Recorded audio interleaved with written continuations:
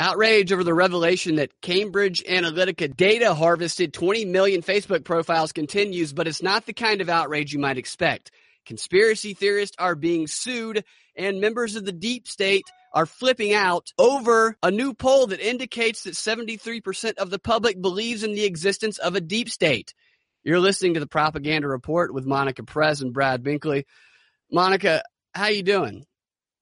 Good. How are you doing? I'm good. I'm just noticing a lot of contradictions in the media. I know that's something that's brand new.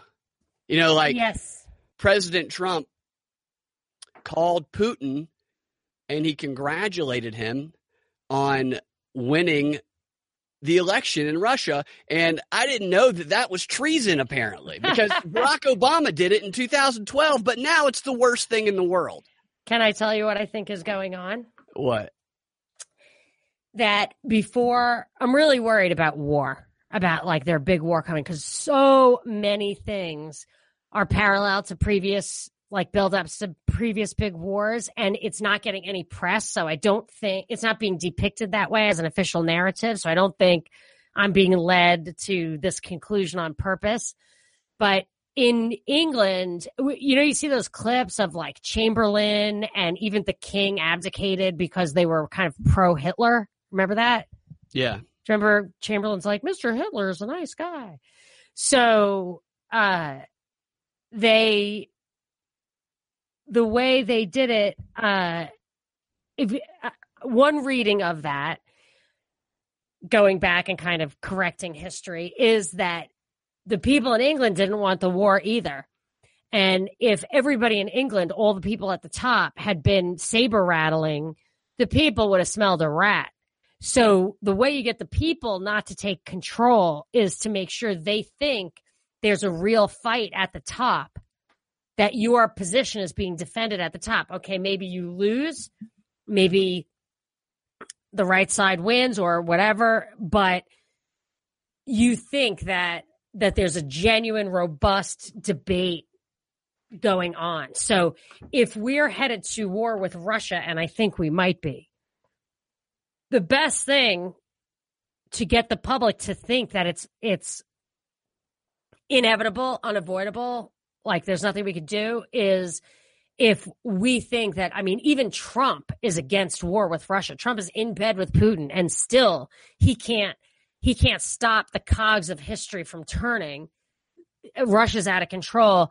You know, gee, folks, I did what I could. You know, I didn't want war with Russia. We had to shoot off a couple of nukes, or, you know, I don't think it'll be nuclear, but we had to do it. I mean, it's just out of control. And you know, I'd be the last person to say we had to go to war with Putin. But so if I'm telling you, it's like when Manchin said, my people would never think that you would lead them to gun control. So if you will assure them that you're not doing that, you can do it and they'll believe you.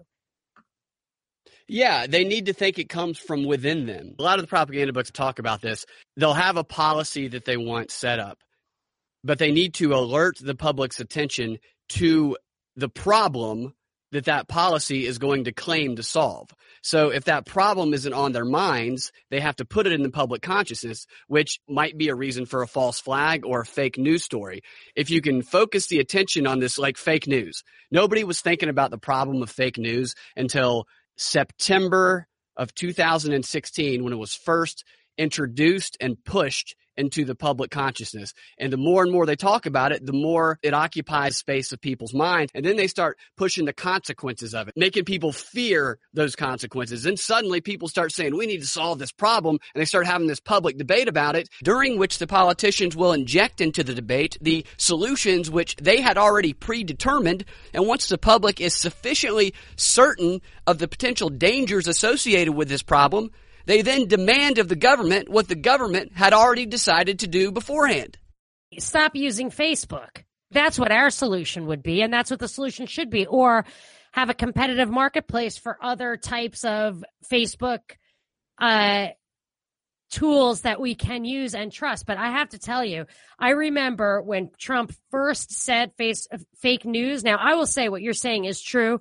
And this to me is such an obvious example of how both sides are working towards what you're describing is described in a lot of ways. Problem, reaction, solution is a famous way people describe it. It's the dialectic. So, but Trump, and I remember when he first started talking about fake news, Truth Dar Boy, my guy who predicted, as I think you did too, I remember you did, that Trump would win. So he's pretty savvy. And he immediately pointed out that Trump's fake news, tirades would have a real impact on the First Amendment. And now I see it's both sides. Both sides are working towards, it's the same thing with like election control. Both sides on the one side, it's this Russian election hacking. On the other side, it's illegal immigrants voting for Hillary. No matter who won, you would still have both sides calling for election control, both sides calling for fake news control. And it's all coming out of, it's all, the solution they're offering is always regulation and control, when in reality, always the right answer, in my opinion, to stuff like this is decentralization, less control, more competition. Don't subsidize one group over another so that there's this big monopolist in one field that has all your information, and cut back on your reliance. But nobody is even suggesting that it's something we personally as individuals could just pull out of. Yeah, they don't ever suggest that. That goes against what they want to accomplish. They put the problems in our minds. They make us fear the problem. Then once we're ramped up and we need a solution for it, then they say, here are our options for the solution. And those options are the predetermined ones that, they were going to put into play anyway. But by making the public get riled up and feel like they're participating in it by presenting them with a choice that they actively choose, the public thinks that it came from within them. But here's the thing.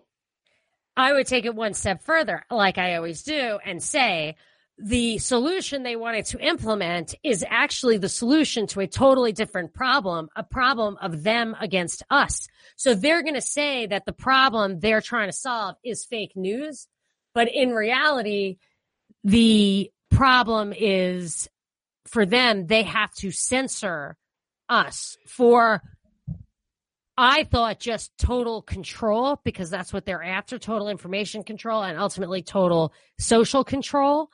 But you and I have been batting back and forth that you made some, when you were mentioning this to me earlier, some brilliant points about how this censorship that I've been seeing, or that we've all been seeing, plays into all the other signs of real war that I'm seeing. Yeah, the patterns are very parallel to prior to World War I and World War II. And what you said is dead on. They're not trying to stop fake news. That's all. The people who are presenting the solutions for fake news are the same people who first put it into the public consciousness. That First Draft News group created the initial push of it. And they are also the group that was founded on the premise of stopping it. They didn't use that term fake news when they were first founded, because they were founded 2 days after Trump announced that he was running in 2015. But they did inject it into the conversation a year later. As mentioned, they called it misinformation, disinformation when they were first founded. But now, after introducing fake news into the conversation, they are leading the charge against fighting fake news, partnered with all these international organizations, the International Fact-Checking Organization, funded by George Soros. I mean, here we have a perfect example of the problem, reaction, solution that you just mentioned. So yeah, I remember. Now they're stopping it, but they're not trying to stop it because they have convoluted people's idea of what fake news is. They're making people believe that they know what fake news is, that we have identified the problem, we're going to identify the solution, and by doing that, people will rest easy thinking that it has been solved, therefore blinding them to the actual propaganda that is really, everywhere all the time. Well, and I'll say I wasn't keyed into that fake news meme right away. I remember you saying that. I remember Truth Dar Boy saying that.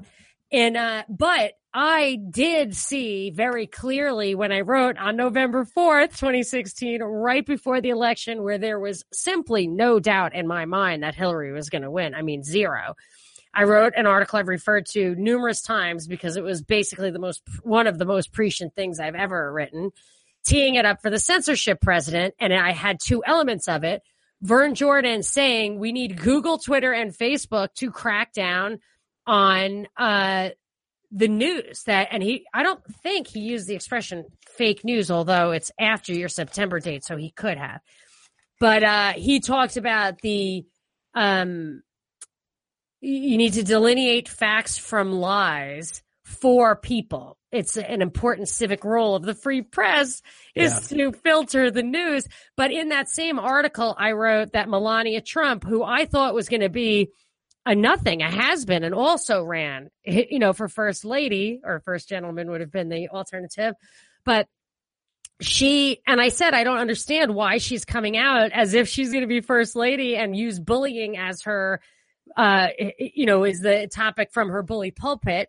And I knew that the bullying thing that she was identifying about how internet bullying is a scourge on society, that too would play into this censorship agenda, which I was writing about at that time. And just last week, she took her first steps towards coordinating, I don't know with whom, maybe big tech, on cracking down on internet bullying, which is really just free speech. I mean, bullying is one thing, but cracking down, we already have systems for threats. That's different. But just get your kids off this stuff. You know what I mean? They're coming out. The Facebook guy that we did a show on that, who's obviously running a psyop, is like, oh, Facebook's terrible, blah, blah, blah. And like you're saying, the solution they're offering is to say, well, we need to fix Facebook. And I would say, yeah, just unplug it. Forget it. Yeah. I think this whole fight between Mark Zuckerberg and everybody who's calling for regulations, and I have a bunch of clips, and we'll talk about the Cambridge. He's going to do a show tonight, actually. We're missing. Yeah, I know. I saw that. Yeah. I think that whole thing is fake because he's already worked with the Chinese government, and he's worked, I believe, with other governments as well. But if he were to just openly work with the United States government, then we would be like, wait a minute. The government's controlling Facebook openly. That's not cool. However, if he creates a problem that makes us fear that all of our personal data is being invaded and shared, then we will demand that the government and Mark Zuckerberg work together to stop it. So absolutely. At this point, he is as created a person, in my opinion, as Taylor Swift or Katy Perry or any of these young people who, and some of them don't make it. Britney Spears, she's doing okay, but she wasn't able to be the powerhouse that Miley Cyrus is as far as a culturally corrupting psyop, a psychological operation. This guy, I think, is in a similar mold. He's not Warren Buffett. He may be like Bill Gates type. I don't know how deep Bill Gates's roots go in that regard. But these guys, I believe, are basically constructed from a pool of 20 guys, they see coming along, they VC them, they incubate them, and whoever looks like they can carry the weight, kind of like how Obama emerged and maybe Stacey Abrams is going to emerge as, in a competitive field, someone who can be a truly manufactured person and then proceed to exercise this social influence. Yeah. I've heard and he's a robot. He's totally a robot. Let's play some of these clips. The Cambridge Analytica thing, if you haven't heard about that, I'm sure you have. It's been a pretty big news story the past couple days. A whistleblower, Christopher Wiley, who is like a genius techie or something who helped start Cambridge Analytica. Cambridge Analytica is a data mining and strategic communications firm that worked with Ted Cruz's campaign, Trump's campaign, and has actually worked with a lot of other politicians and business leaders. And it was revealed by this Christopher Wiley that they harvested data from 50 million Facebook profiles, which as of now, they're not saying that it was done illegally. But that guy came out and he was basically revealing how they propagandize people. But the thing is, though, he was revealing what's been done for the past 100 years by people with money and power, pretending as though it's a brand new thing. The only thing that's new is that it's being applied to this new technology that we have, but the concept has been around forever. Edward Bernays talked about it in every single one of his books. I'm going to play you a clip, and every single thing this guy talks about, except the specifics of Facebook, Edward Bernays, Harold Laswell, Walter Lippmann, they talk about all the time in their books in the 1920s and 30s. So let me play this clip of Christopher Wiley from Cambridge Analytica describing what his pitch to Robert Mercer was. And in this description, he's telling us how they work. We're being made aware of how all these things work. On purpose. Yeah, on purpose so that we can think it's going to be solved so we don't pay attention to it anymore. So here's Christopher Wiley. The pitch was that we were going to combine micro-targeting, which had existed in politics, but bring on board new constructs from psychology so that we wouldn't just be targeting you as a voter, we'd be targeting you as a personality. In order to scale that, we would then be collecting a lot of data on people so that we could build a psychological profile of each voter in a particular region. We would know what kinds of messaging you would be susceptible to, including the framing of it, the topics, the contents, and where you're going to consume that. And then how many times do we need to touch you with that in order to change how you think about something? Instead of standing in the public square and saying what you think and then letting people come and listen to you and have that shared experience as to what your narrative is, you are whispering into the ear of each and every voter, and you may be whispering one thing to this voter and another thing to another voter. We risk fragmenting society in a way where we don't have any more shared experiences and we don't have any more shared understanding. If you want to fundamentally change society, you first have to break it. And it's only when you break it is when you can remold the pieces into your vision of a new society. Okay, first of all, there's a lot there. The Facebook thing is not new at all. I'm going to play you some clips in a second from people who worked with Obama's campaign admitting that it's not new at all. This whole thing about data mining Facebook was done in 2012. Obama was like the first to really do this, and other groups have done it as well. And what he's talking about is creating an ideal customer profile. This has been done in business for 100 years. There's nothing new about this. And the thing about whispering in people's ears is a direct line from Edward Bernays' book. I think it's Engineering of Consent. It might be propaganda, but he says you will be able to whisper in the ears of every American in every household across the country with these new advances in mass communication technology. So this is verbatim language from Edward Bernays 100 years ago, and he's acting like this new concept of combining psychology with a voter profile. That's so bogus. And I think the outrage about it is bogus too. Which it's interesting, and I'll play you another clip in a second that illustrates the reaction to this, is the reaction you would think right when you first hear the story is going to be, oh, it's going to be all about how Trump is a cheater and this is just another example of how he cheated, but that's not the reaction.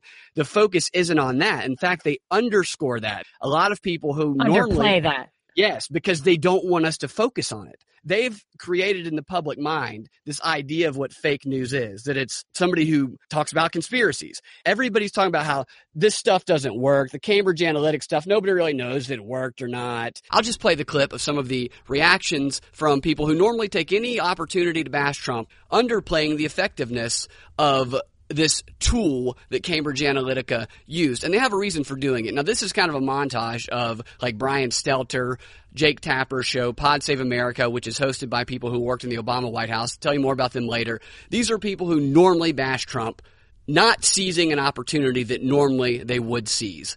I'm just trying to help people understand like this specific work that Cambridge Analytica did, because I think there was a sense after the election that we got smoked in terms of online organizing by the Republicans, that we were way behind them all of a sudden, and this was like some groundbreaking new stuff. And I don't think that's really the case. Like, I think in 2012, the Obama campaign had supporters install a Facebook app, and that gave you an option to share your friends list with the campaign. And then when you did, they would run those names against a voter file and make targeted suggestions. It is true that previous campaigns have data mined and used all sorts of psychological graphing of individuals back to the micro-targeting campaign of 2004. Frankly, when Obama was doing a lot of kind of shady, creepy data mining with Facebook's approval, by the way. Some folks on their team have said, look, they let us blow through all of their guardrails because, frankly, they liked them.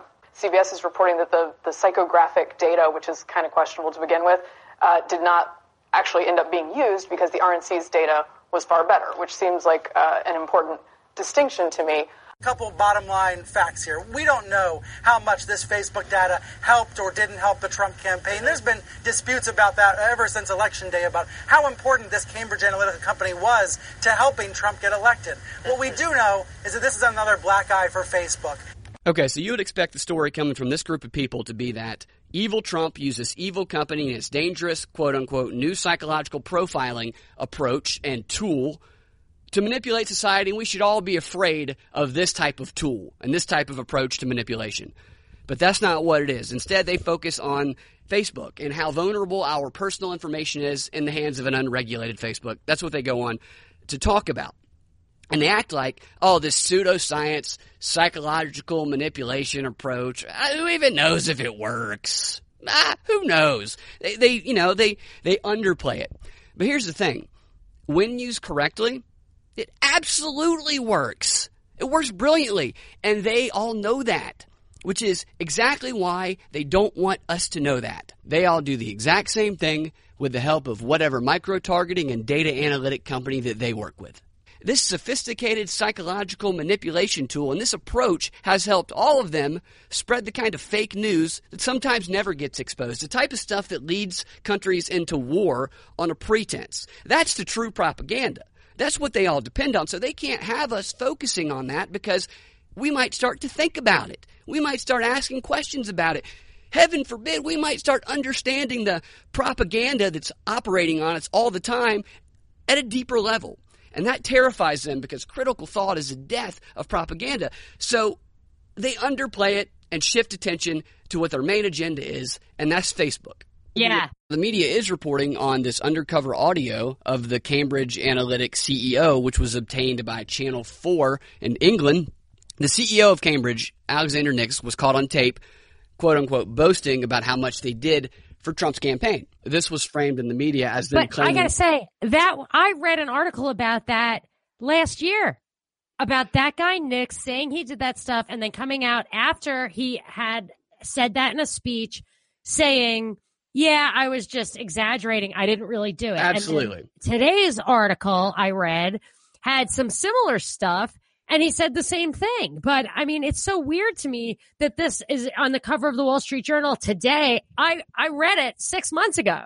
I know, it's crazy. I have a lot remember to you say talking about about what that. About this clip. Let me wrap up one quick point, and then you can take it away. All right.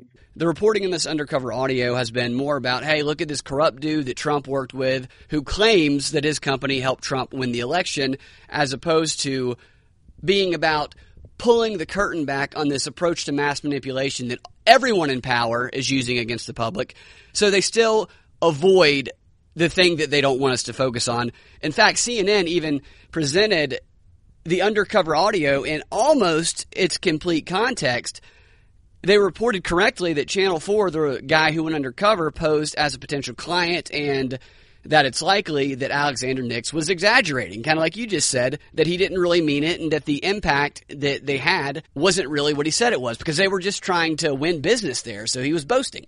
And that actually checks out when you listen to the audio and you look at the timeline, because in the audio, Cambridge implies that they created Crooked Hillary. Like, this is their thing. They imply that they created Crooked Hillary. But Trump didn't hire Cambridge until June, actually, and he was using Crooked Hillary back in December. They were chanting lock her up back in April.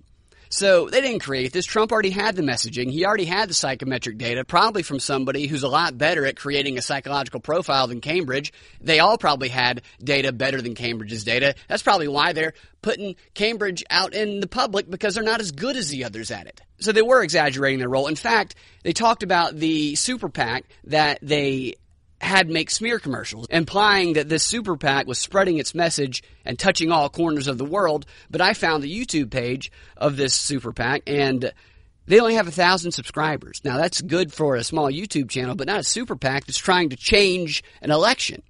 So, yeah, he was exaggerating his impact.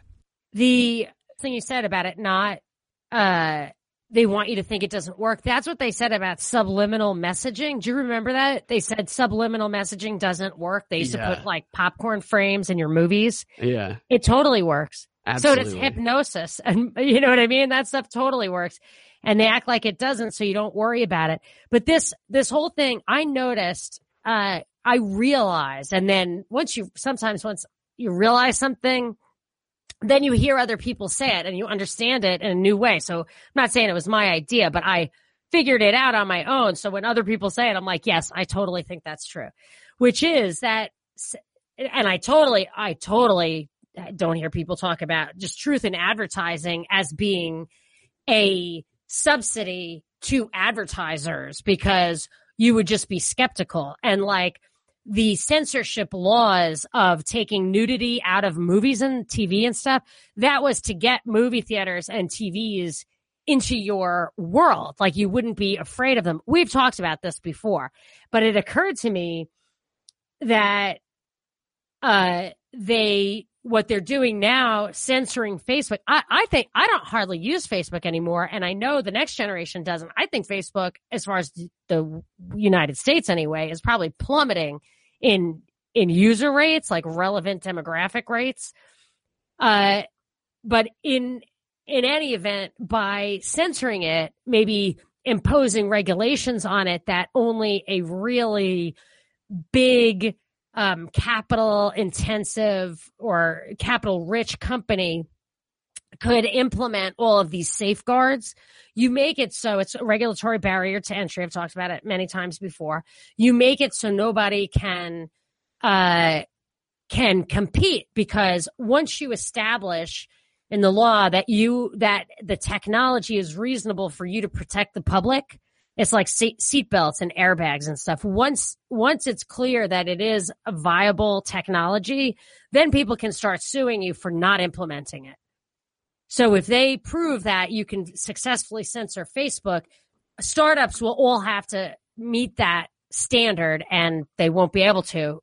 You know what I mean? So that's just one of numerous things I have to say about this clip. Yeah. We'll keep going. All right. So this Cambridge Analytica, whatever it's called, I talked about it on air, on my blog or whatever, when it first came out that Ted Cruz was using it, because they were texting people inside, like he was doing an IPAC or like some Israeli lobby conference inside a hotel, some casino, if I recall the story correctly.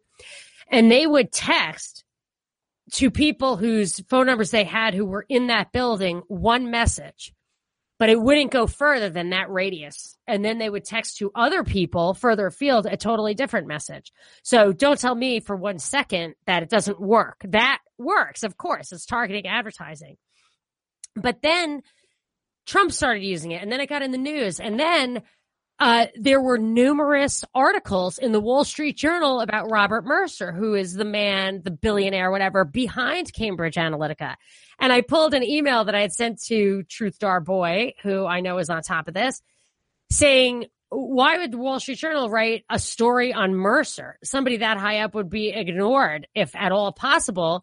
So I'm assuming this is a whitewash, or we're establishing a legacy here, or maybe there's another shoe to drop on that guy. So that kind of thinking, I wrote that in February 2017. So I'm just, the reason I'm saying that is not like, oh, I'm so smart, but is that is that if you see it, a tenet of a reasonable hypothesis is its predictive ability. You know what I'm saying? Like in science, if your hypothesis predicts. So I'm saying, I was like, they're not feeding us this Cambridge Analytica stuff for no reason. It's going to play into their hands. They're not, it's at the very least a limited hangout where they're giving us information. They're going to use this. They want us to be aware of this. And they're going to use it. Because and now they want us to be afraid of social media, of what can happen to us. Yeah, now I see that. At the time, I had no idea why they were doing it. I remember you bringing it up. You were on top of it. And the idea that Mercer was in the news, I mean, he's a shadowy character. He's behind Kellyanne Conway. He was behind Bannon. He's a guy who would want to keep out of the spotlight if he really wants to, pull the string. So a guy, they're recruiting him for a PSYOP because it's necessary, but they never would have written an article about him if there wasn't a purpose to it that was ultimately going to turn around and play into their hands. Yeah. And the other shoe is dropped, and that's something that's easy to recognize. And I don't mean that. I mean, they are big picture, long range planners. They play the long con, and yes, we live our lives. That's what people don't realize. Yeah, long, right. 10 years long. Absolutely. Even longer than that. Bernays talks about 50 years. You should see Trump smirking in his Comedy Central roast in 2011 when they're making fun of him running for president. He's just absolutely ha ha ha. You are really, say what you want now. I know, and you don't know. Yeah. Yeah. And that was whatever, how many years ago? Funny. 7 years ago. I'll have to go back and watch that. Oh, it was so offensive. The people were saying was just stupid and disgusting. Those roasts are always pretty hardcore. One chick even took shots at special needs kids. I don't know. That's just stupid. But at least they had free speech in those days. Right. And now they're I don't care. I'm not going to listen to it. You can't even joke. You cannot even joke about stuff like that. Did you see the guy who got arrested because he made a jokey Hitler video because his dog kind of looks like Hitler? Oh my God. He wasn't promoting Hitler. He just made a jokey video about it, and he's in trouble. He's over in the UK. Yeah. Did you have another point? I did. Oh, Wiley. Another thing I meant to point out to you. Oh, yes, I do. Wiley said the thing about, he emphasized, he didn't say the exact words, but he echoed the tone that Obama started spreading a while ago, the common set of facts, the one understanding. Yeah. Which is crazy. That's exactly what you do not want. You know what I mean? That's what freedom of speech is all about. That's what discourse is about. It's that competition I'm talking about. You need the competition of ideas.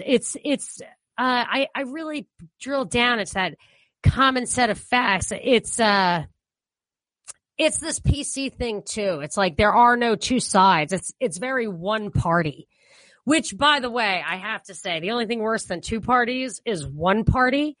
And I see these Republicans stepping down. It's like a cascade, an avalanche of Republicans stepping down before the 2018 midterm. I am really convinced that the enemy of the state is the small government voter, and that the Republican Party, when I read Neoconservatism and the Autobiography of an Idea by Irving Kristol, he absolutely transformed the Republican Party into a big government party. And not only that, but they don't even want the Republicans to exist. I'm talking about the Republicans themselves, that they're all stepping down. I mean, it's really in a way like treason, because they're moving us to a one-party system against our will. But that's a complete aside. I still have one more point. Okay. So at the end of your that clip you played, the guy said, Wiley said that you're going to tear down the world and build it up again. Can you just play that last 10 seconds? Yeah. And we don't have any more shared understanding. If you want to fundamentally change society, you first have to break it. And it's only when you break it is when you can remold the pieces into your vision of a new society. That is sick and scary, and it's exactly what I guess there are too many things there. Obama said he wanted to fundamentally transform society. Yeah, and that's why. Yeah, the pendulum swinging from him doing what he could in good faith. Like, the left can always usher in collectivism on its face. It's like white propaganda. The right has to do it, like these subversive Republicans has to do it under false auspices. So it's like black propaganda. So Trump is doing it by getting reactions that will start this blue wave. So he's being outrageously so far, not even far right, but like he's just sparking reaction. And that's additionally playing into the hands of the left. But that idea of breaking down society, I said when Facebook said they were going to curtail their news feed, I wrote an article. This was in January 12th, 2018, saying, this is the headline of my article. Facebook will tear down its model just to build a more controlled news feed. And then I went in and talked about how Scientology, their method, somebody told me this, never experienced myself, is that they tear you down so that they can replace your very essence with their philosophy. Yeah, that's the same concept that you see in communist propaganda and really any propaganda. Anybody who's trying to concentrate control, breaking up the family, because that family, just like the tribes is where your values go to, is where you defer to. It's what protects you. That's from the outside Open world. Society. Yeah. Open Society by George Soros. Break down the tribes. No tribes. Yeah, they did that in China. That's the biggest obstacle to being able to implant a system of values within the person. So if you break up the family, then they're going to be a lot more moldable. That's why it's revolutionary and not evolutionary. They have to destroy in order to build up. And I actually feel like some of the reason that we just bomb out Syria, which Damascus is the oldest continuously existing city on earth, as far as I know. Like, it's been a city constantly without pause for 3,000 years, something like that. Wow. And yes. And so it has like living relics almost, you know what I mean? Like it incorporates into its, I have never been there, but my grandmother, I believe, was conceived there because she was born on the boat and her mother died in childbirth. And then she was raised in an Irish convent. Here wow. In New York. SNL makes fun of Irish people a lot. You should be offended as a citizen. It's the only people they can make fun of, I guess. I don't know. Yeah, yes, as a citizen of Ireland, St. Patrick's Day just passed. Today is World Down Syndrome Day. I got one of those too. And he is a citizen of Ireland. That's not a coincidence. Wow. Today's what day? This is World Down Syndrome Day. 321. Oh. 321. It's the 21st chromosome. He's got 3 copies of that. That's interesting. I didn't know that. Yeah. So I was a little worried about euthanasia because, like in Germany, the Pope's cousin was 15 years old. And when the Nazis took power, this kid had Down syndrome. They just took him away. And, they had a euthanasia program for that kind of kid. So I worried, because I think this country's going crazy. So I got him, citizenship in Ireland because they have a lot more Downs kids. They couldn't just eradicate them overnight like that, I think.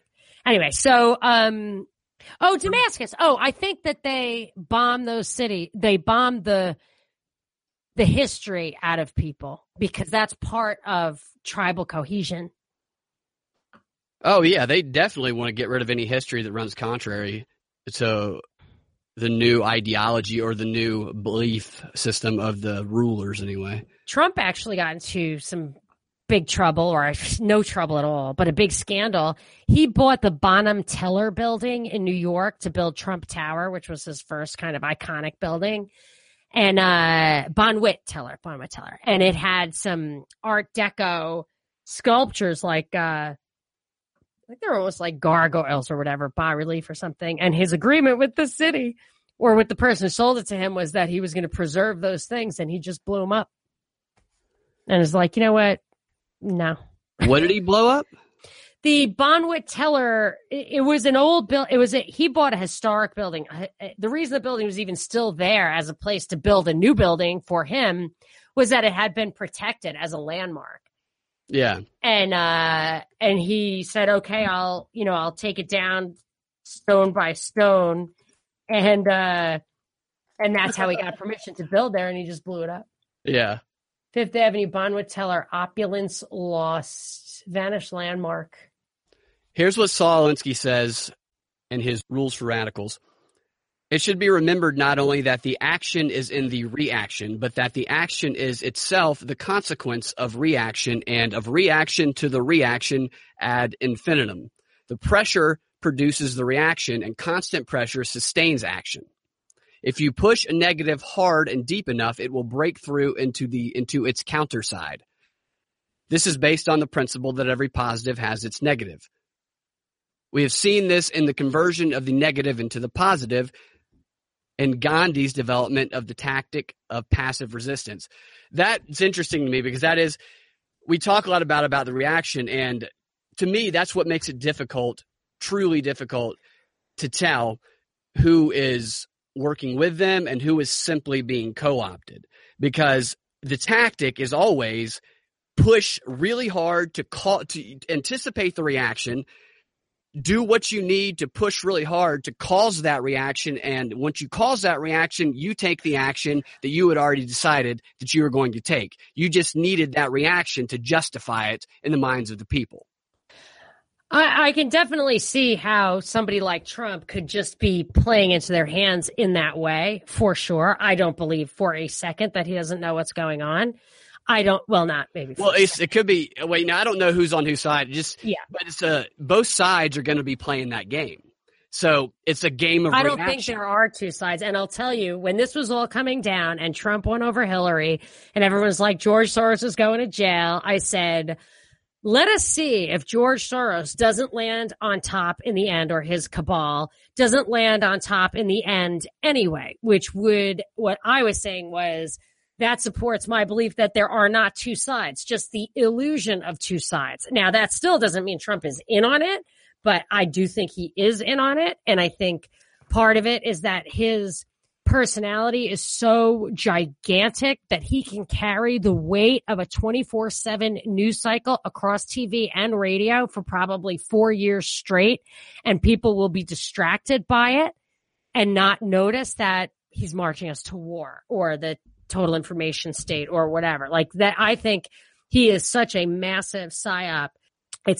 There's nothing accidental about it. I hear what you're saying. I think there's like 8 factions of elites. I think that they're probably I understand that stab theory. each other in the back all the time. A lot I of think people it's a fight think for that. ultimate power. They probably do work together quite often to suppress the little guy, the population, but I think in the end they are all gunning for to be the top dog. But what is the top dog? The guy who runs the institutions, the head. What do you mean? What's the top dog? It's a hierarchy of institutions structured on a scaffolding. The scaffolding of the institutional structures that is creating this, what is really the world corporation, not the world government. It's monolithic. It isn't, I don't think there can be a rogue one because it's too complex. It's been in the works for too long. Okay, I think maybe they're struggling they're vying for power as individuals, but the bringing the world together under this umbrella, they're all working together for it. Some people don't know it yet. And as they ascend, it's like what they say about the Masons. I don't have first degree understanding, but they say it's like the 33rd degree. You don't even know what it's all about till you're at the absolute highest level. Yeah, I was speaking more towards the individuals involved. So that I think that those two theories could probably work together. Individuals working for control of the structure. To me, that's the soap opera part. And it's not really important not unimportant. It's kind of interesting and it could explain a lot. And I absolutely believe that they let most of this stuff happen organically like that first of all, because it doesn't matter to them. And second of all, it lends a tremendous amount of credibility to the whole process, that there's a give and take at every level, which makes us feel better here at the bottom. But it's still, that's just the soap opera stuff. What we really need to focus on is whether it's Obama and it's out in the open, or it's Trump and it's reactionary. They are all working towards subduing the Middle East, bringing Russia to heel when it comes to energy, worldwide energy control, perhaps, when it comes to total control of food production or information or independent movement like transportation. No matter who is up at the top, it's all marching towards redoing infrastructure to usher in driverless cars, getting people off the land and into the city so that food production is under increasingly centralized control, controlling how gas gets into Europe, whether it's through Turkey or Ukraine. The policies aren't changing no matter who we think are in charge. I can see that. alerted me to another quote that I had highlighted in Solinsky's book. Power is not only what you have, but what the enemy thinks you have. And then he goes on to say a few pages later, the 9th rule, the threat is usually more terrifying than the thing itself. He talks about projecting that idea of being bigger and more powerful than you actually are, which is totally mirrored in the Indivisible Guide. They instruct, go to the rallies, spread out, make it appear as though there's a lot more of you than there actually is, which is why they say we're in every city, every district across the country, because they're trying to appear like they're a lot bigger and more powerful than they actually are. I can give you a real life example of how that alone can be the deciding factor in an outcome.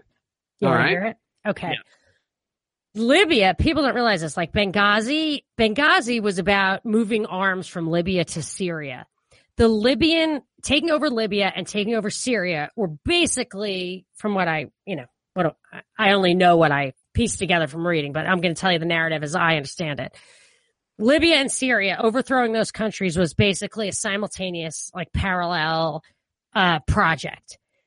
Libya, the first thing we did, or our agents did in Libya to overthrow Gaddafi, was to take over all of the press and immediately blast the message that it was hopeless. And they capitulated quickly. Yeah. At the same time, Syria was maybe a couple of beats behind our basically invasion of Syria. Regime change operation in Syria, a couple of months maybe. They saw, the people, the government, everybody saw what happened in Libya, how fast it fell and why. So they defended their press to the death. They immediately put into place a way to communicate that this basically was an invasion or whatever. They didn't relinquish the messaging. And because of that, Syria still today is still fighting the same battle that took Libya immediately. Libya fell in not even a year, right? And Syria's been fighting on since that time. That's interesting. And that's what they say that was the difference maker. Yeah, Laswell talks about the propaganda of the deed. The deed aspect is the propaganda in that you illustrate your power, kind of like you talk about how, if they're going to have a problem with somebody, they're going to show them the Zapruder film. You illustrate your power with an act, and the effects psychologically on the public of witnessing that act is enough to make them police themselves, to hold themselves back. Nail the squirrel to the tree, as my granddad exactly. My granddad told me he was going to do that once. I was like, "Are you keep all the other squirrels up in there?" It's going to scare people away if you have a squirrel. Well, I'm sure he wouldn't have minded that. Maybe that was part of the plan. Right. Too. Yeah, I wouldn't rob somebody with a squirrel nailed to the wall outside the door. All right, the reaction to the Cambridge Analytica thing. I just want to play you a quick montage of the reaction of some people on MSNBC, on CNN, just, the typical commentators, just their blatant call for regulation. And two of the people who you hear in here are Senator John Kennedy from Louisiana and Senator Amy Klobuchar from Minnesota, who has presented a bill to Congress regarding Facebook already. So here's the way that everybody's outraged over Facebook's data mining scandal or whatever it is. In the government have to start looking at it differently. Just like you protect people from Rotten Tomatoes, or you protect them if their credit card information is stolen, we have to protect them when they innocently go on the internet. They're going to have to want some rules of the road in place so that we have a way to monitor this and to work with them so that we don't have these bots bombarding our sites and that we don't have illegal ads put there. And I've been really frustrated that they haven't supported the Honest Ads Act that I have with Senator McCain and Warner, because that's all we're saying there is just follow the rules of the road that we have for print media and TV and radio. Are larger issues that can only be answered with Facebook's involvement. If they don't want to be involved, this is America. Within reason, you can do what you want. but I think Congress is probably going to go forward. A lot of people have been bringing up this idea that the data is a civil right, that is a human right. This is all your personal private information, and we're the product, and it's just being sold without anybody's knowledge. And I think a lot of people are starting to understand that this marketing ad tech tool that would just sell you a better pair of shoes online is now being used to influence democracy, and that is really startling. And as soon as the American public wakes up to it, I think Facebook will have to respond more forcefully. They're going to have a tactical decision, though. It's almost like the NRA. Are they going to agree to a degree of regulation or run the risk that Senator Klobuchar and her colleagues are not just going to regulate them lightly, but heavily? They've got a big decision to make. We have this election coming up. Yeah. We've got to get the election infrastructure protected. We have to protect our democracy. Now, before you comment, I want to play you a quick short clip from Wiley again, remembering the very end of that clip I just played you, just to kind of show you the coordination that's going on. And not only are you playing with the psychology of an entire nation, you're playing with the psychology of an entire nation in the context of the democratic process. They all are talking about saving democracy. Yep. First of all, something I said earlier about the censorship is about building trust. Censorship, they use these tools to build trust. They want to build trust in the democratic process. That is going to benefit them. That's what it's for. What we should have is skepticism. But something she said, that whole conversation is very interesting because, if you've heard me as an anarcho-capitalist, the last kind of pin to fall for me was copyright and intellectual property, and that it isn't a real property right and that the government should not protect it. But our data is a property right now. That's what I'm saying. Needs to be protected by them. It occurred to me the extension of the fallacy of intellectual property, that because my underlying thing of why I don't think intellectual property is your thoughts are your own, and they certainly espionage and fraud and stuff is not okay. People can't hack into your computer. That's entirely, you know what I mean? That's not okay.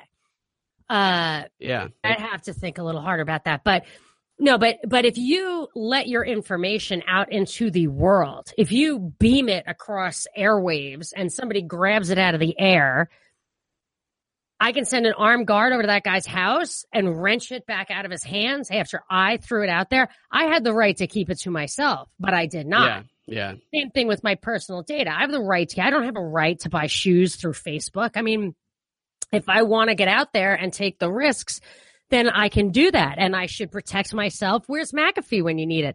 McAfee built the virus protection. We didn't need the government for that. He could also build all of this. He could build all of it. It could be privately built, and then Facebook and other companies could privately buy it, or you could take your chances, or you could buy it yourself.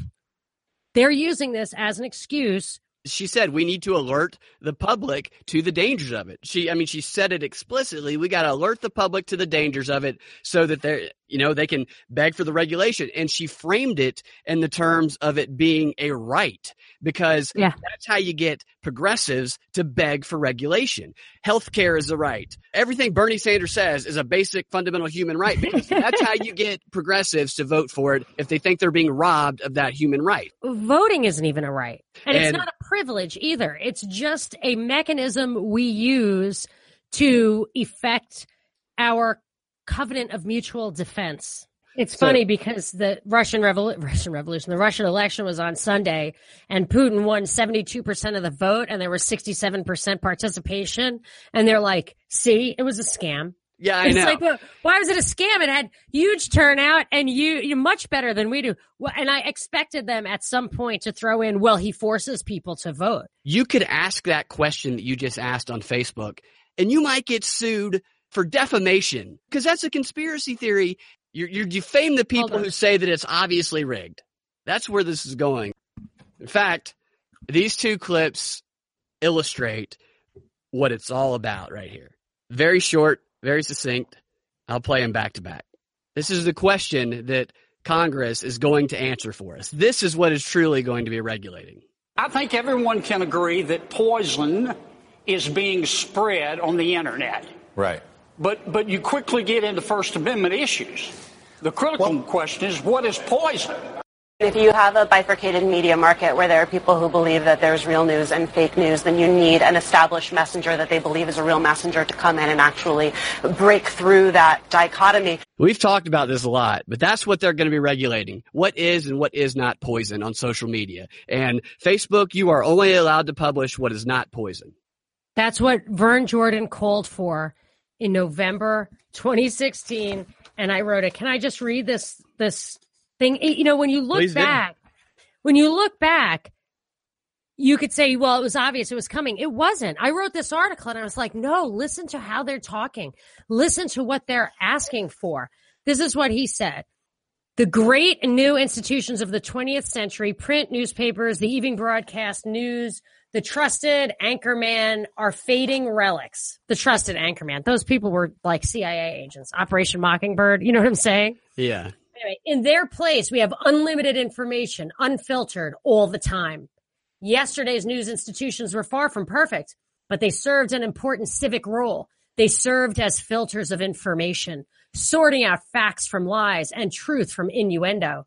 They gleaned the significant from the frivolous. People in technology, media, and telecom, and the telecom industry must ensure that we are protected.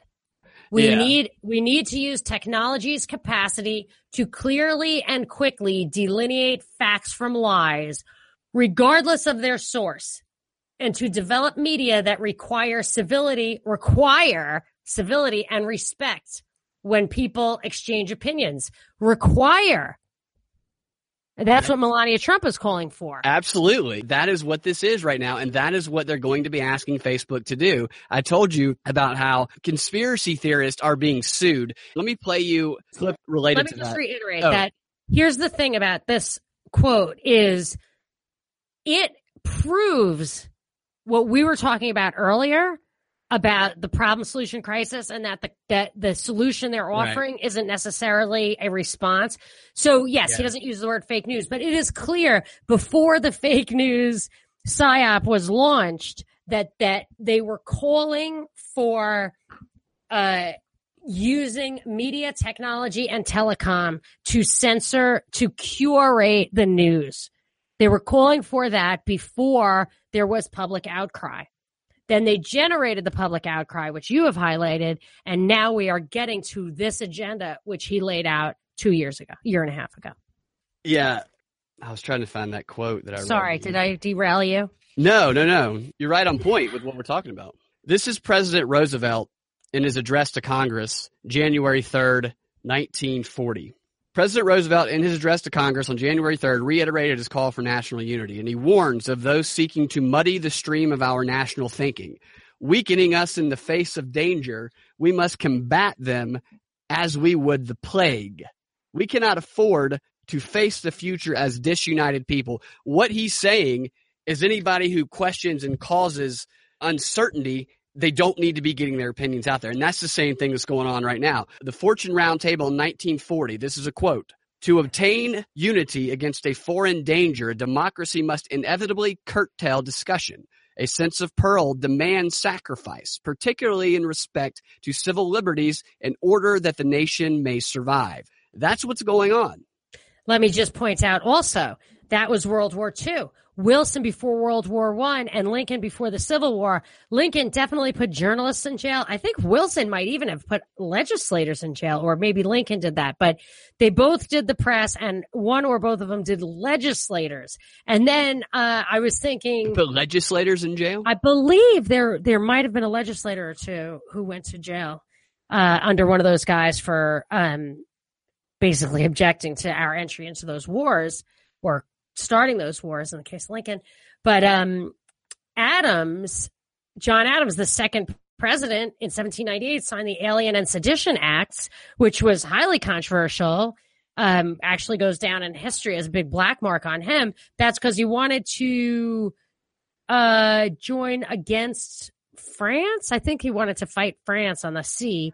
And what he did, this was, you couldn't, if you published objections to that, I believe he called it sedition. And then the last thing I will say is the famous speech by JFK where he talks about this dark, malevolent force in the world, this cabal, this conspiracy. He talks about that, and everybody takes that quote out of context. They play that clip as proving that there are secret societies and conspiracies, whatever. That may be true. I think he was talking about communism, but the punchline of the speech, which was to the press corps, was, so please allow us to censor you because we're fighting a bigger war than you even understand. So in every case, they want to fight wars. They absolutely have to get ahead of it with the press. And you pointed out that's what's happening now. I believe it because there's like 5 other things that I'm seeing, I'm happy to rattle off, that makes me think we might actually be headed to a hot war. I would like to hear them. I think you might be right. All right. So this censorship, immigration, like throwing people out, the Alien and Sedition Acts, the aliens, they were worried about their ability to be loyal or maybe take the other side. I don't know, but also throwing out immigrants and closing the borders to tariffs and trade and all that kind of locks you down. And especially if you're trying to reduce imports of steel and aluminum and become kind of industry independent as a way to manufacture war materials. There's a lot of saber rattling and calls for hostilities from North Korea to Iran to Russia. Military, we're insisting that our allies in the Western Europe meet their NATO obligations for like 2% of their GDP for military spending. They're really insisting military spending go up. Our military spending has gone up and busted through those sequester ceilings. We have nothing but generals and hawks in the White House. That's scary. The first law Trump signed was, I believe, to make, was Kelly Secdef, Secretary of Defense?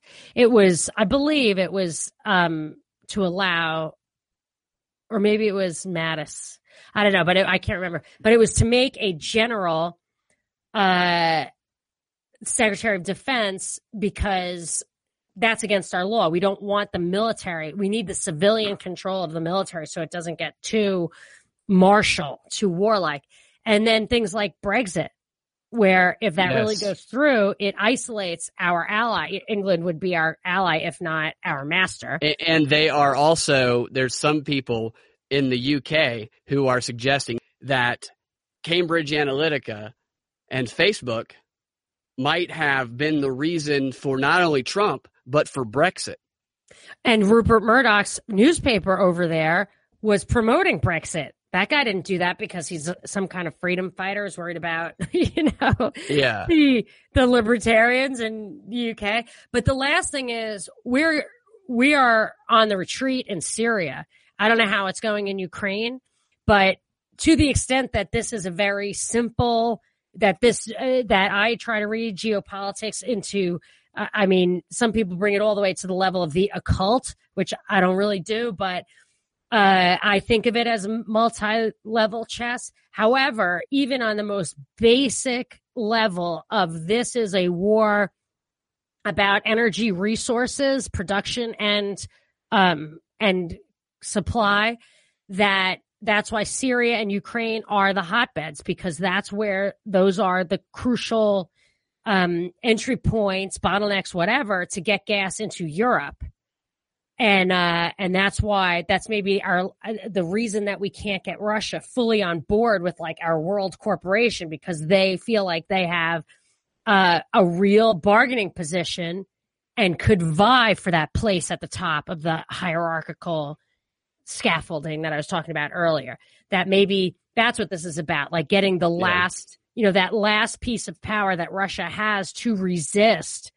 And that is in the form of gas supplies to Europe. Let's just simplify and say, I think we're on our heels in Syria. So that's why maybe hot war is what we're preparing for. And I really only believe it because I'm not being fed it. If I was being spoon-fed that narrative, then I would question it a little. I'm resisting it because I hate it, but I fear it. And I think you might be right that the censorship stuff and certainly the surveillance plays into that. That is definitely one of the signals that is common leading up to war. And I got one more to add to your list. I've talked about this before. The Chatham House report in 2015 that was released shortly before Brexit, entitled The Russian Problem or The Russian Challenge.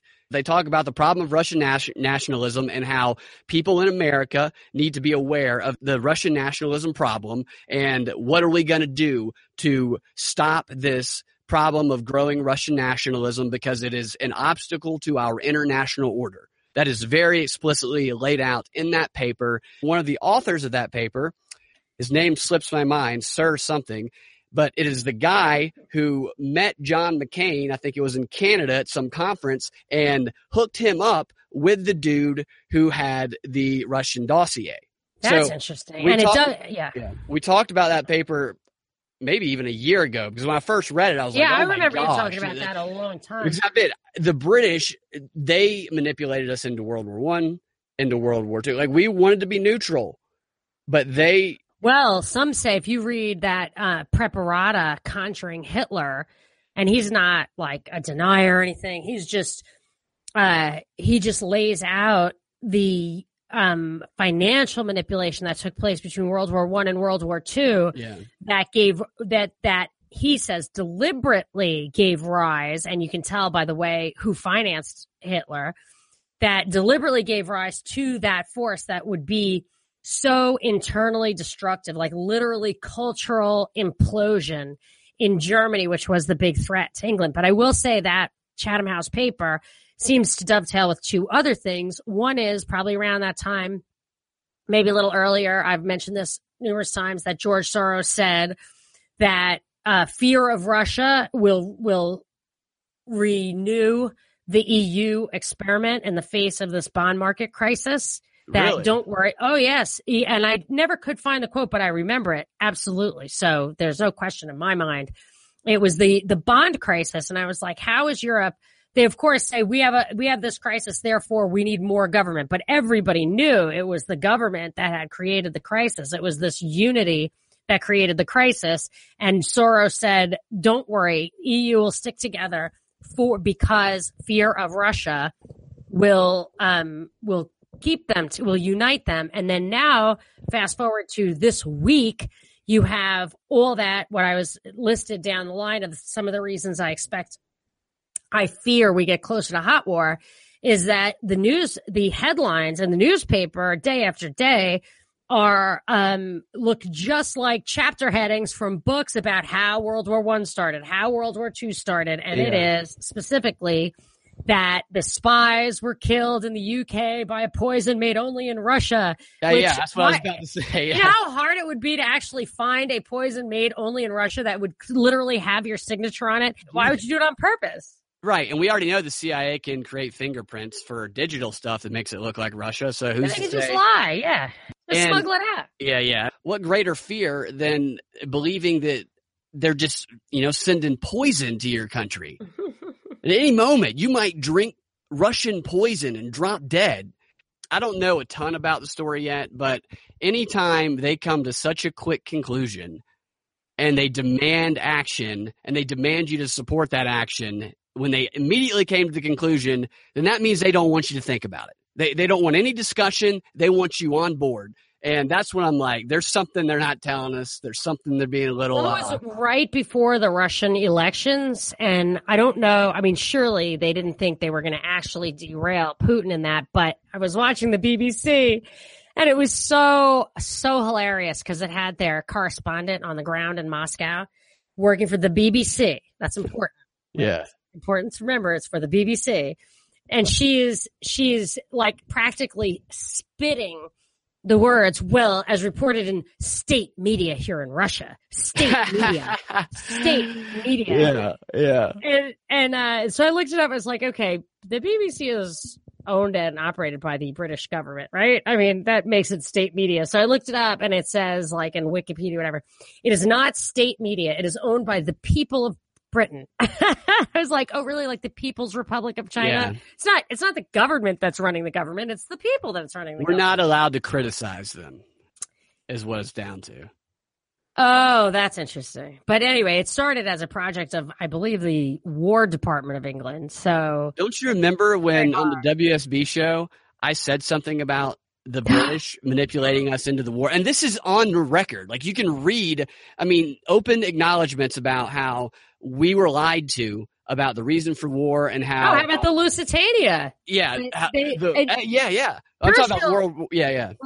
But Churchill, there's many quotes of Churchill saying, we have to do more to get the United States into the war. They had operatives all over the country deceiving our highest level officials and our most powerful people.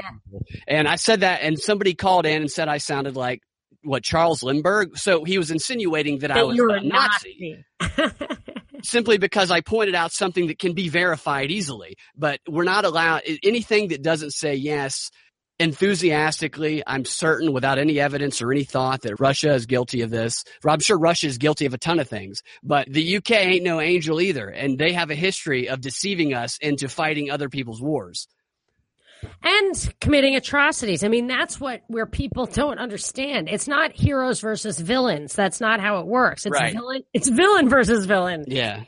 Because they go in there, like that carpet bombing or whatever it was, you call firebombing of Dresden.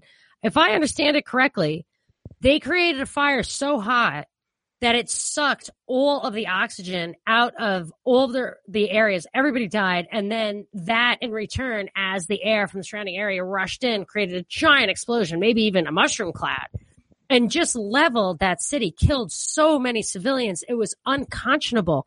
That was something that was absolutely a violation of any tenets of war. It's not true that's all's fair in love and war. It is not true.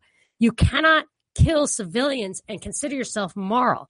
And that's what they did to terrorize those people, probably into capitulation. Sometimes they do it after capitulation is a fact, like in Japan. We dropped those bombs.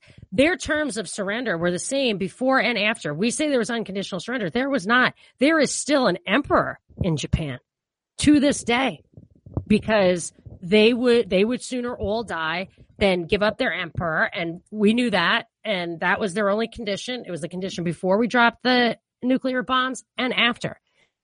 But so it wasn't for capitulation. I actually, from what I've read, it was more like a science experiment. And you can find 20 generals, like the big ones, saying it was unnecessary. It was an atrocity. So I'm just saying it's villain versus villain. And to think we just are going to keep getting into this cycle of killing millions of people if we don't stop and think. We don't want wars. That's why they have to control the information.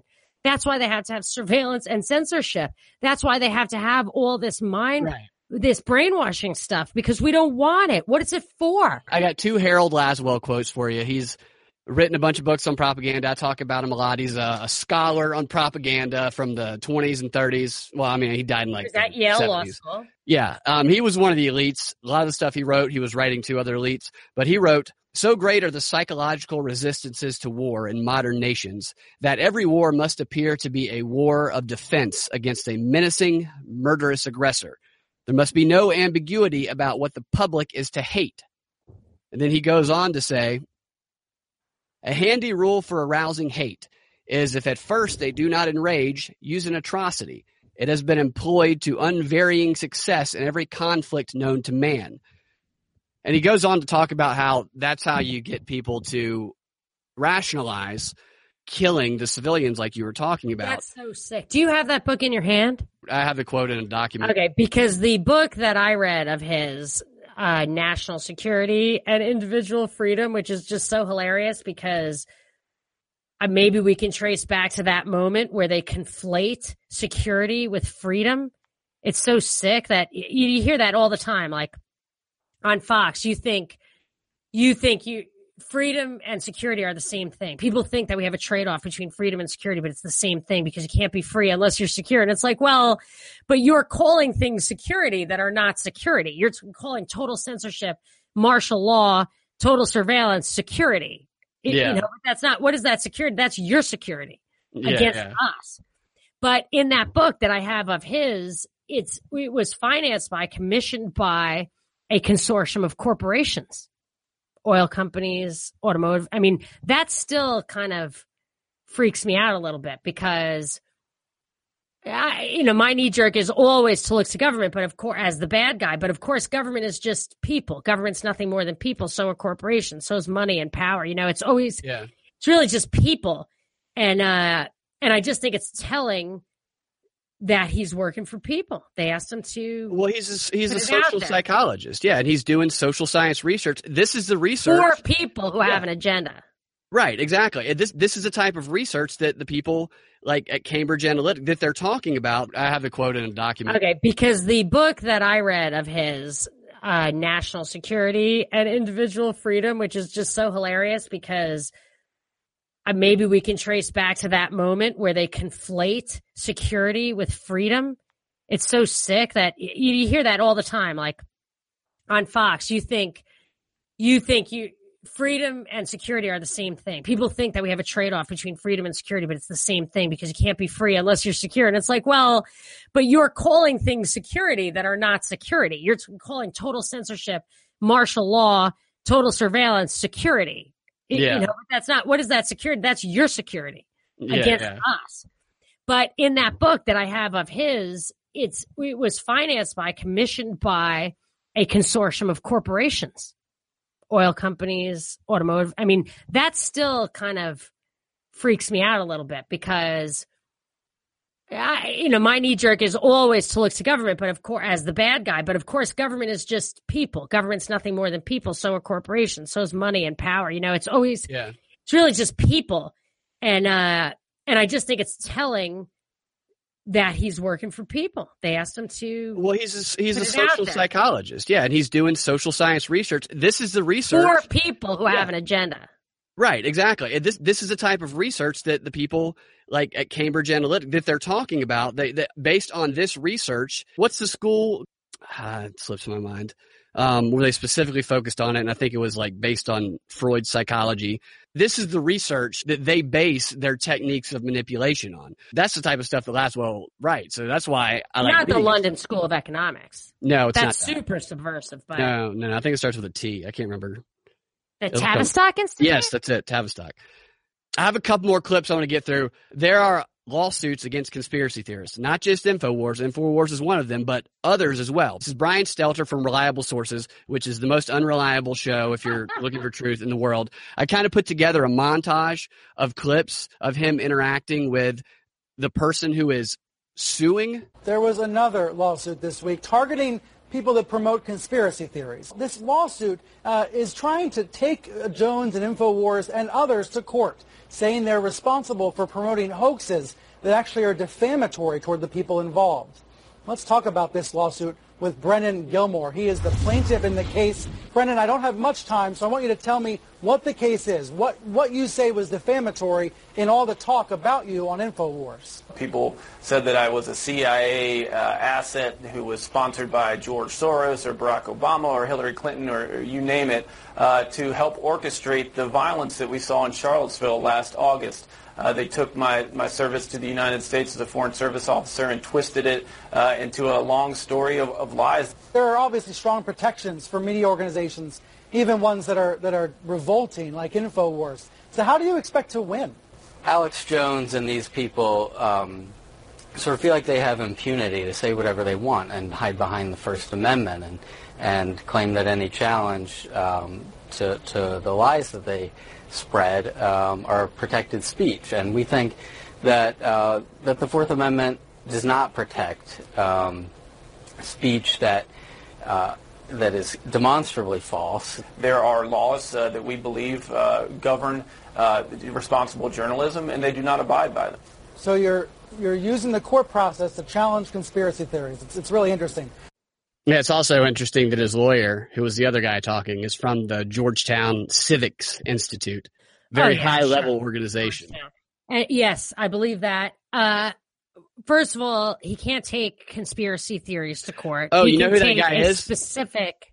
That guy is the guy who filmed the crash. Oh, really? Yeah. Because I remember at the time, I, of course, come out and I'm like, this is obviously controlled opposition. They sent agents provocateur in there on both sides to create a problem. And of course, I always sound like the conspiracy theorist, but then Rush Limbaugh, that guy would probably say was a conspiracy theorist, but he's like, oh, this guy on the right was really a guy from the left. And I don't think that's this guy who filmed that crash. He was a foreign service officer. Did you hear that part? I heard him say that, but I'm just saying, like, I knew that there was something coming out of that. Like, it was I remember you talking about it. Yeah. Influences were too strong there, and I knew we were being spoon fed that. But whatever his lawsuit is, it's not against conspiracy theories. It's defamation. If he's saying there are laws, or I don't know, but I mean, it could be other things. If he's saying there's laws these guys are not abiding by, then it's intentional falsehood, I guess, would be the way you'd have to sue. And that should be happening all the time. Like, I will not forget when the Malaysian flight went down over Ukraine, like on the heels of MH370 going down over the South China Sea. Shep Smith said, Putin just killed 300 people. That's what he said. So I just was like, okay, Putin should sue him. But of course, Putin's not going to sue him. But people think that we sue all the time, and that's why no one on the news says anything false. But there are several suits that, like that thing with the cows, it was out of Florida, whatever. It was where the journalists put out a report on how cows have a lot of hormones in them, and Fox told them, because Monsanto told Ailes, who ran Fox, to just change the facts in the story to make it look less bad. And they said no, and they sued, and they won. And then the appeals court said, the news is entertainment. Just like when the gamblers sued the NFL for fixed game, the judge said, the NFL is entertainment. You're not entitled to the truth. So I don't know if those laws even really apply anymore. They certainly don't apply in print. We see these misleading headlines all the time, and every single solitary source is anonymous. So it's just a pack of lies. Right. You can't sue generally. Alex Jones can't get convicted of peddling conspiracy theories at this juncture. Legally, yeah, you're right. And I don't think there's any way that he would win the lawsuit. But like we talked about earlier, this puts the question in people's minds. One of the things that sort of thing will do is chill the real open source amateur journalists who they'll be afraid. It's just the chilling. It's the panopticon we're watching. Yeah, it's that propaganda of the deed, kind of like we were talking about. They see what happens. They don't want to get sued. Yeah, I'm standing firm on that Noah Posner stuff. I took one of the pictures down, then it came after for the other stuff. I'm going to stand firm on it, but it's not going to be. You were emailed again?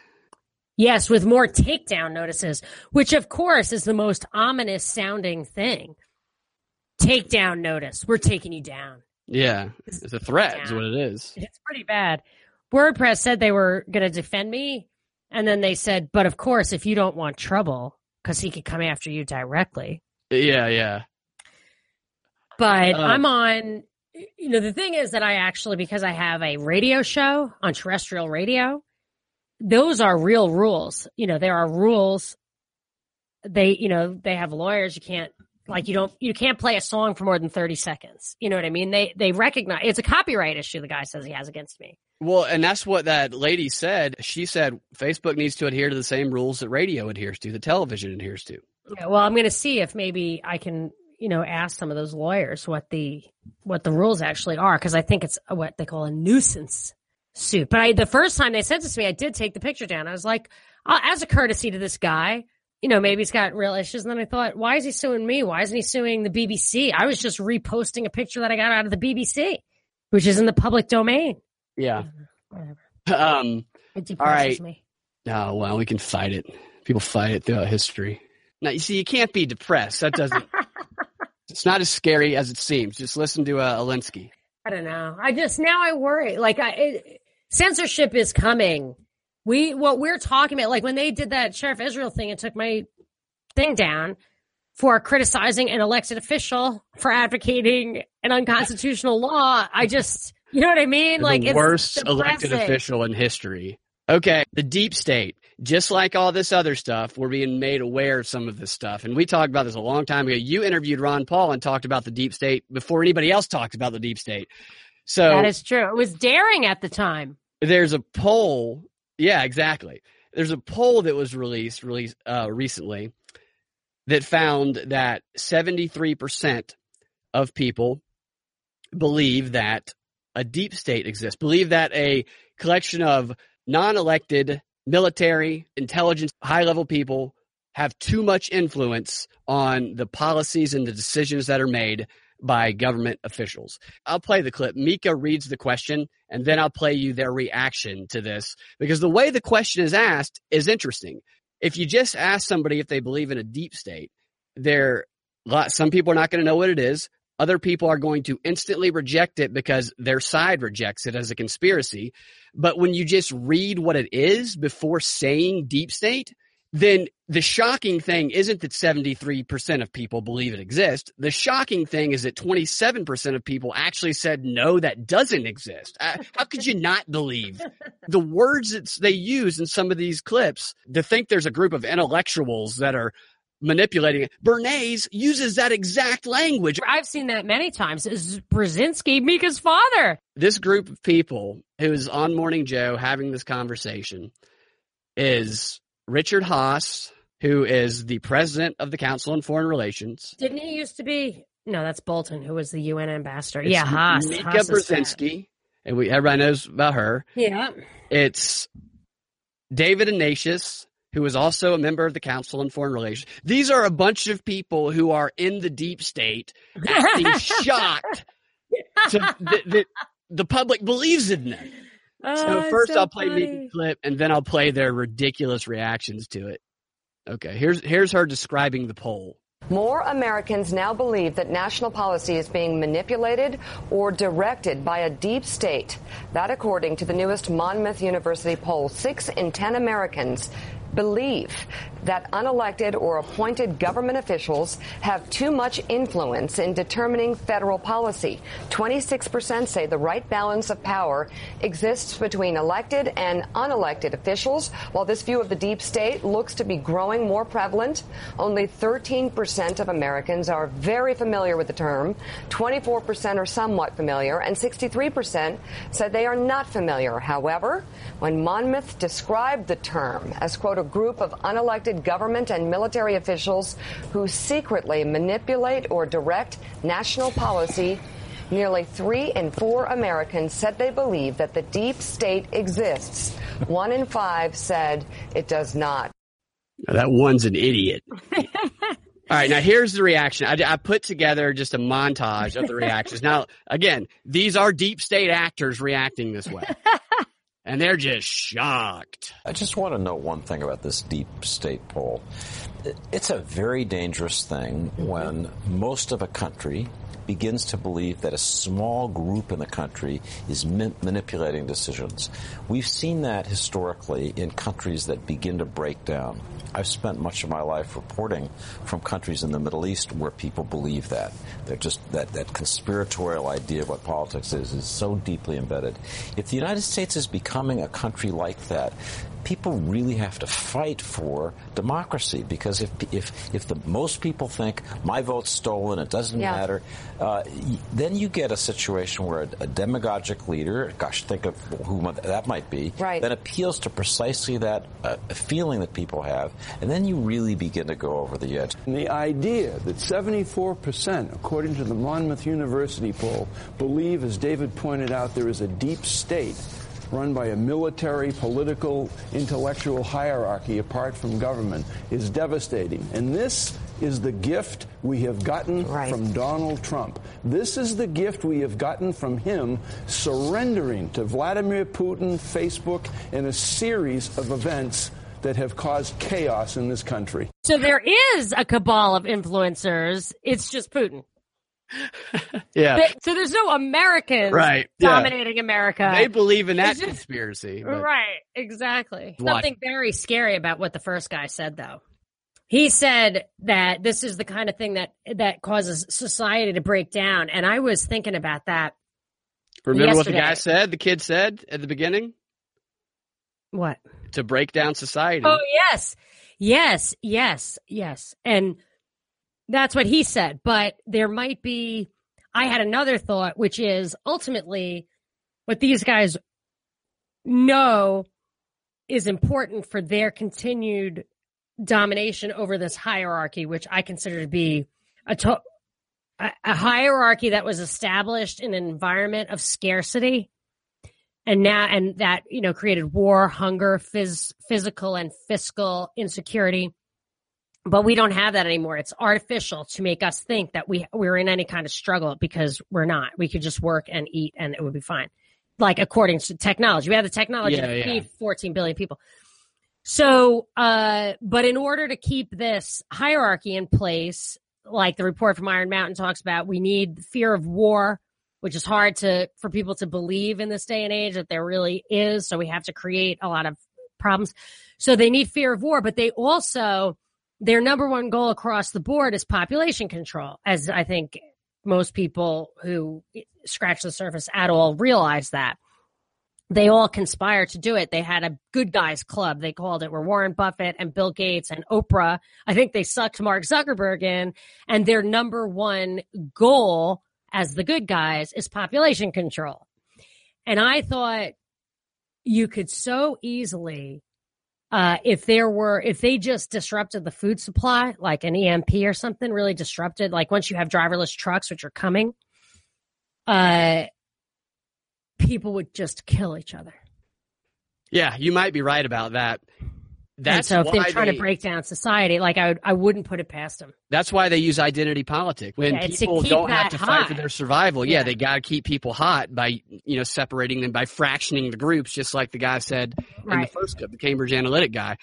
That's the ideology of tyranny. And then if you take something away, if then you introduce scarcity, you are going to then and you have the tribes all made up right next to each other, you can have people killing each other. All right. For the last few minutes, I have some funny clips that kind of go along with the theme of revealing everything that we're doing, so to speak. Everything's just getting revealed, all these secrets. This is Mika. This is her reaction to the whole Cambridge Analytica Facebook thing. It's pretty funny. This is sort of a reckoning for a lot of these tech companies which have access to our information. I know that in some way you agree to it when you sign up for Gmail, but your emails are read.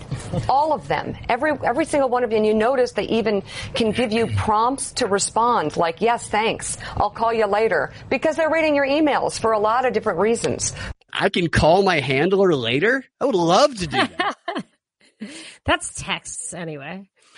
Right. But they do. You know who reads it is Nielsen and stuff. Like the advertisers read. They do read. But she's telling that to us, so we know not to communicate electronically. I mean, you're damned if you do, damned if you don't. I mean, as far as First Amendment, they can either censor and surveil and get you that way, or they can chill you and get you that way.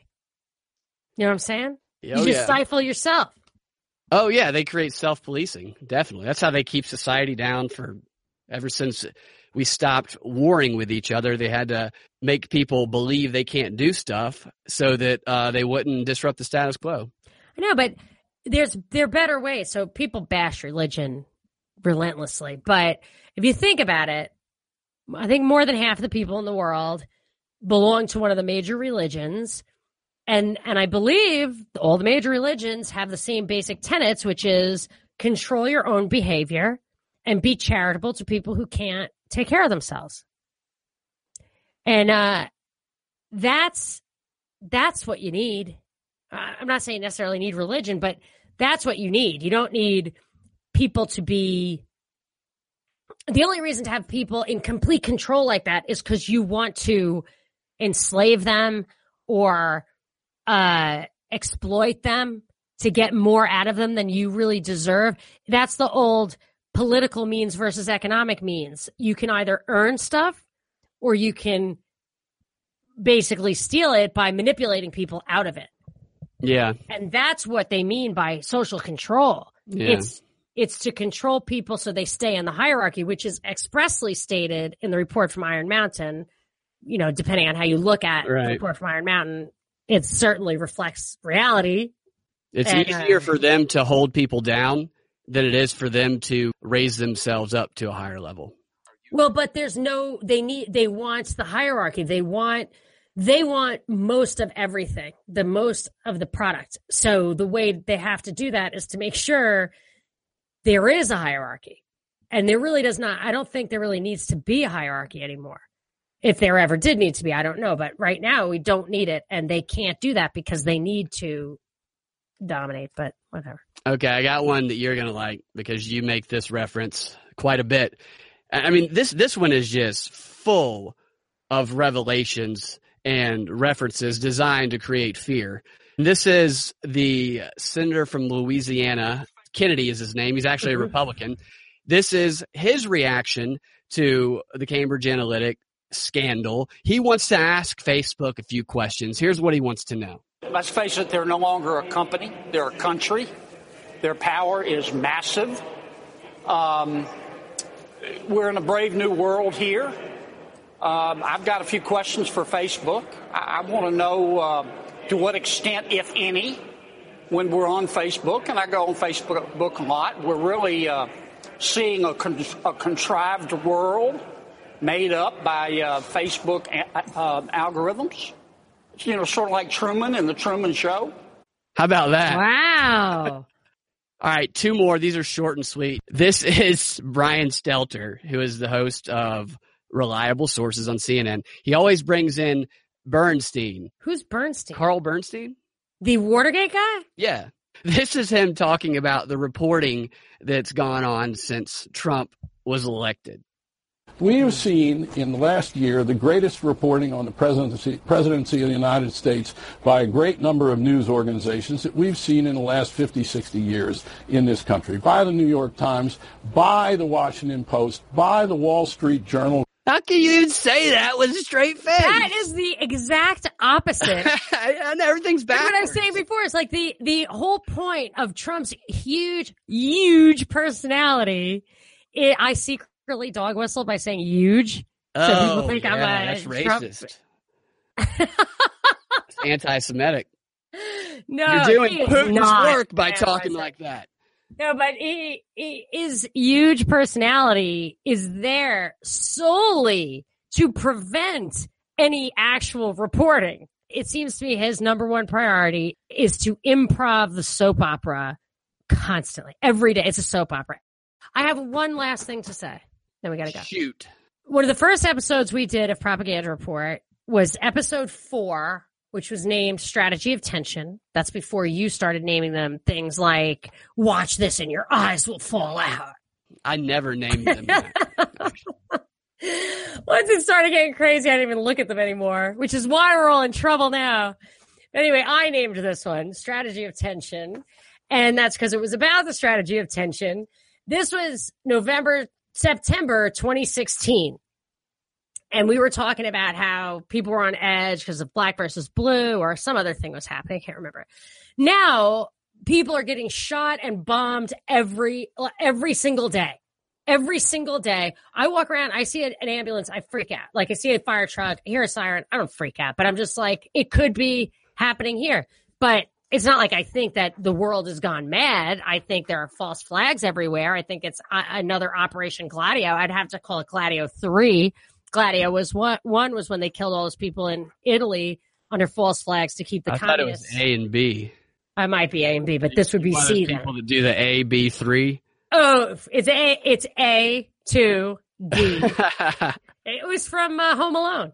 Oh, right. So yes, I do that. It takes practice to get it right. So, Gladio B is the radical Islamic stuff. And I'm going to say Gladio C is this domestic bombings and shootings. But what we talked about at the time, which I thought was a stretch. I was like, this is what the original one was. But here, I don't know what the real end game is. Now I think it actually is the same end game. If you look at people having armed guards at schools, which I predicted in my What to Watch Out For 2018 show, I will tell you, that you'd see armed guards in normal places. That is sadly another prediction that came true. But here, I'm just going to read you the definition of strategy of tension I wrote in the show notes of that show. All right. Which I pulled from a report on the strategy of tension in Italy. Quote, so-called strategy of tension was a campaign designed to lead to a breakdown of law and order and consequent collapse of public confidence in democratically elected government, precipitating a takeover by the army. Well, drop the mic. Because really did. Kind of. Yeah. Anyway, we could go on forever. Goodbye. Thank you for listening to today's episode. Thank you to all of our patrons and everybody's donated on PayPal. Thank you. You're the only reason we can continue to do the show.